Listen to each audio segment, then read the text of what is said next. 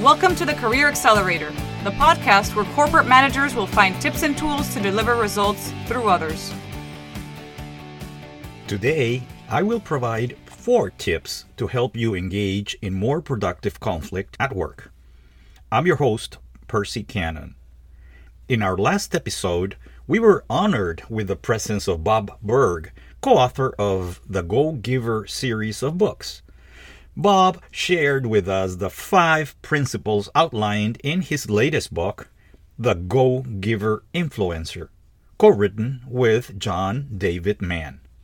The first one was to improve how you frame and potentially reframe your discussions.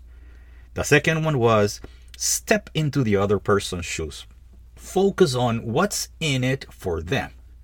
The third one was let go of having to be right.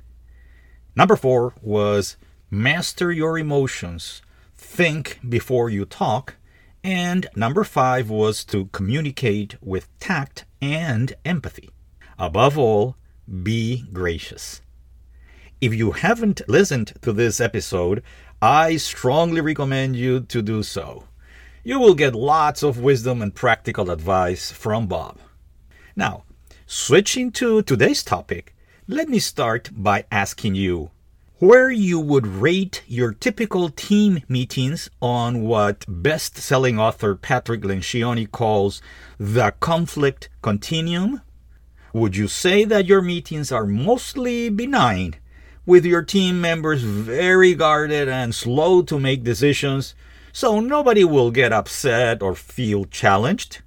Lencioni calls these artificial harmony meetings. Or do your meetings fall more toward the other end of the continuum, where you may have mean-spirited discussions and even some personal attacks? To achieve positive resolutions to your meetings, here are 4 tips that can move the needle to somewhere close to the middle of this conflict continuum. The middle is the place where great teams maximize the power of healthy conflict. Tip number 1, agree on a set of ground rules for how to debate. When I coach leadership teams, I usually ask them to share any rules they may already have for conducting their meetings. Most of these rules focus on the logistics of starting and ending on time, sticking to a single topic or prioritizing them if there is more than one, not interrupting the speaker, and others.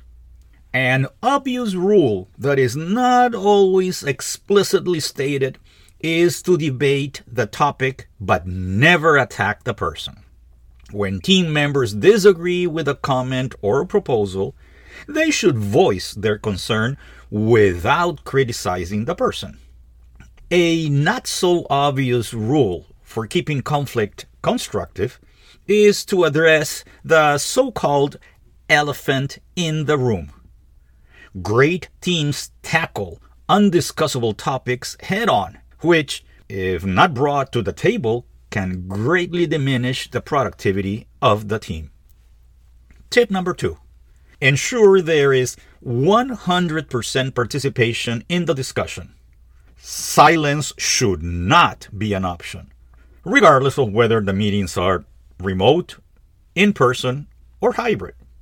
Having said this, the leader should be aware that each team member addresses conflict differently, based on their personalities, their culture, and other personal views. This is where personality tools such as DISC help uncover the different discussion styles of the team members. I remember working with a leadership team where the majority of its members had a more direct and forceful way of discussing topics, while one member, whom I'm going to call Helen, had a style that was tactful and accommodating. After speaking privately with Helen first, and then both of us with her leader, we concluded that the best way for Helen to contribute during discussions was to have the leader explicitly ask for her opinion after other team members had volunteered their respective opinions and suggestions. They started implementing this suggestion right away with very good results. Tip number 3, beware of the emotions in the room and manage them, starting with your own. All of us have emotions, and some topics may elicit a type and level of emotions that can easily derail a meeting and potentially harm relationships. In terms of your own emotions, as my friend and mentor Bob Burg suggests, imagine there are 2 versions of yourself in a car, a calm one and an emotional one. Which of the 2 should be in the driver's seat? Don't let the emotional you wreck the car with out-of-control behaviors. And if you spot the emotional level in the room reaching unproductive and potentially offensive levels, call for a break or wrap up the discussion to be continued at another time. You could also include a ground rule on what to do if emotions reach a potentially high level, so everybody understands how to manage the situation. And tip number 4, listen and summarize what you heard to confirm your understanding. In a recent episode, I proposed to listen more and speak less. Maybe this is why we have 2 ears and 1 mouth. You can take this practice to the next level by playing back what you think you understood from the other person. There are at least 3 benefits for doing this. The first one is the other person will feel listened to and will be more open to discussing different perspectives.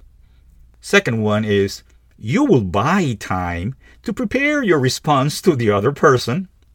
And the third one will be that you will confirm if what you understood was indeed what the other person wanted to communicate.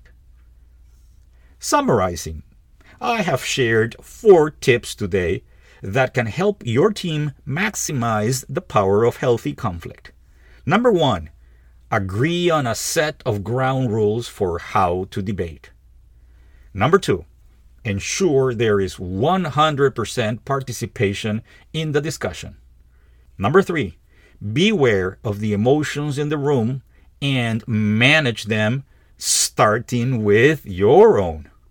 And number 4, listen and summarize what you heard to confirm your understanding.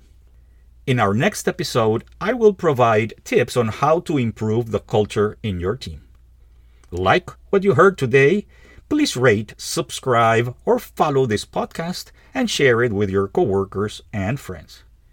This is Percy Cannon, working to help you make the rest of your life the best of your life. Thank you for listening to the Career Accelerator, the podcast where corporate managers will find tips and tools to deliver results through others. Stay tuned for our next episode.